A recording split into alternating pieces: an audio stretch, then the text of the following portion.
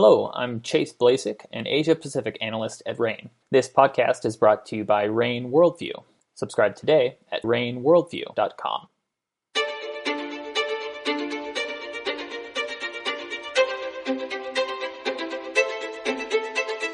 This is RAIN's Essential Geopolitics podcast. I'm Emily Donahue. Welcome to the show.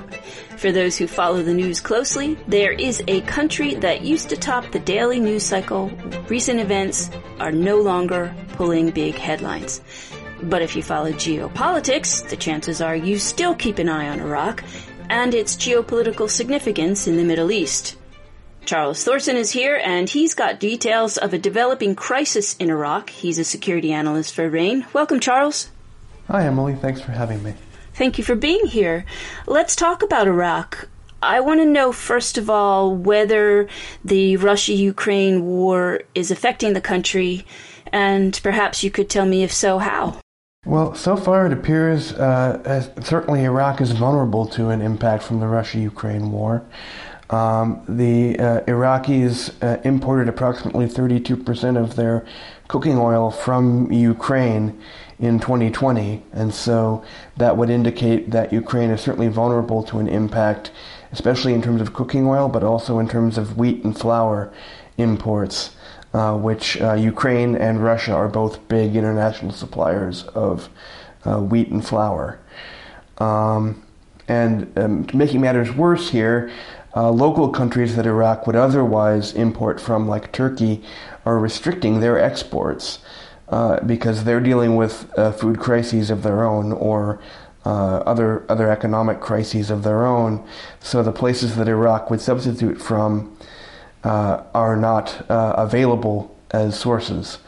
Also making things difficult for Iraq is Iraq had planned on increasing its domestic wheat production and domestic food crop production. However, the impact of climate change, including drought and a smaller than expected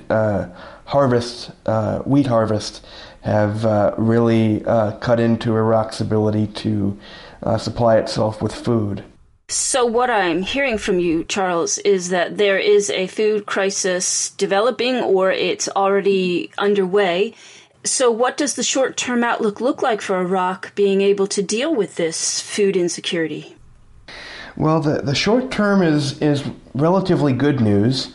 In addition to the increasing price of global food commodities, the price of oil, which is Iraq's primary export, has also increased.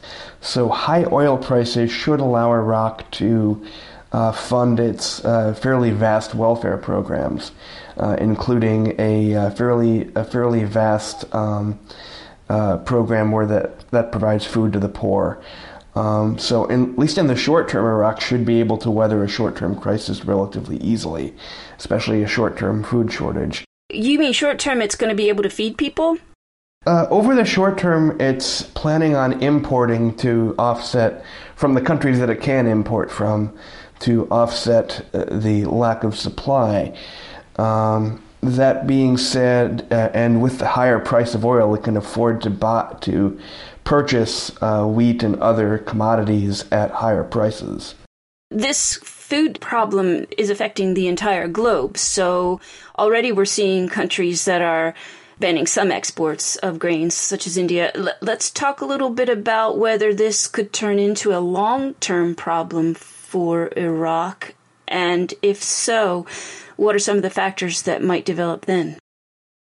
So this could develop into a long-term problem for Iraq, especially as the Ukraine conflict remains unresolved, and especially if food prices remain high and the price of oil drops significantly, where Iraq couldn't necessarily afford the higher prices. Obviously, as we know, the oil market is subject to fairly frequent booms and busts, and so a sudden drop in oil prices could leave Iraq in very difficult straits.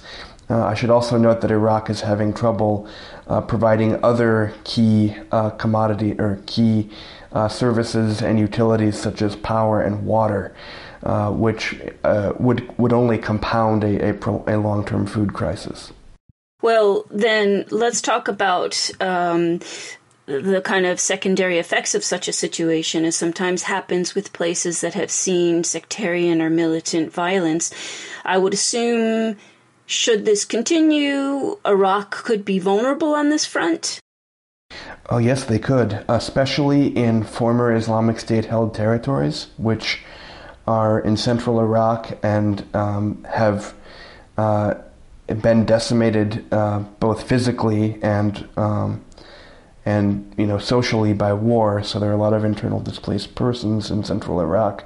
Additionally, a lot of Iraq's arable land is in former Islamic State-held territories.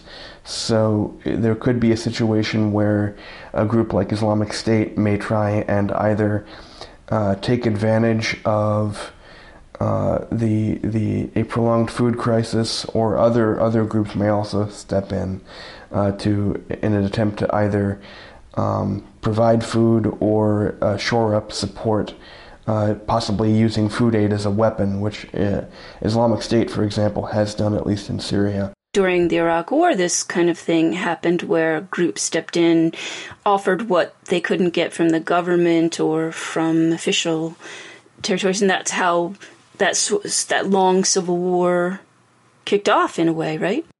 Yes, and that's certainly a possibility in a long-term food crisis for Iraq, if this crisis persists beyond, the next, year or two, especially if Iraq can't afford to purchase what it needs to purchase abroad, and these issues compound. You have the increased food insecurity combined with water scarcity, and along with electricity and power shortages.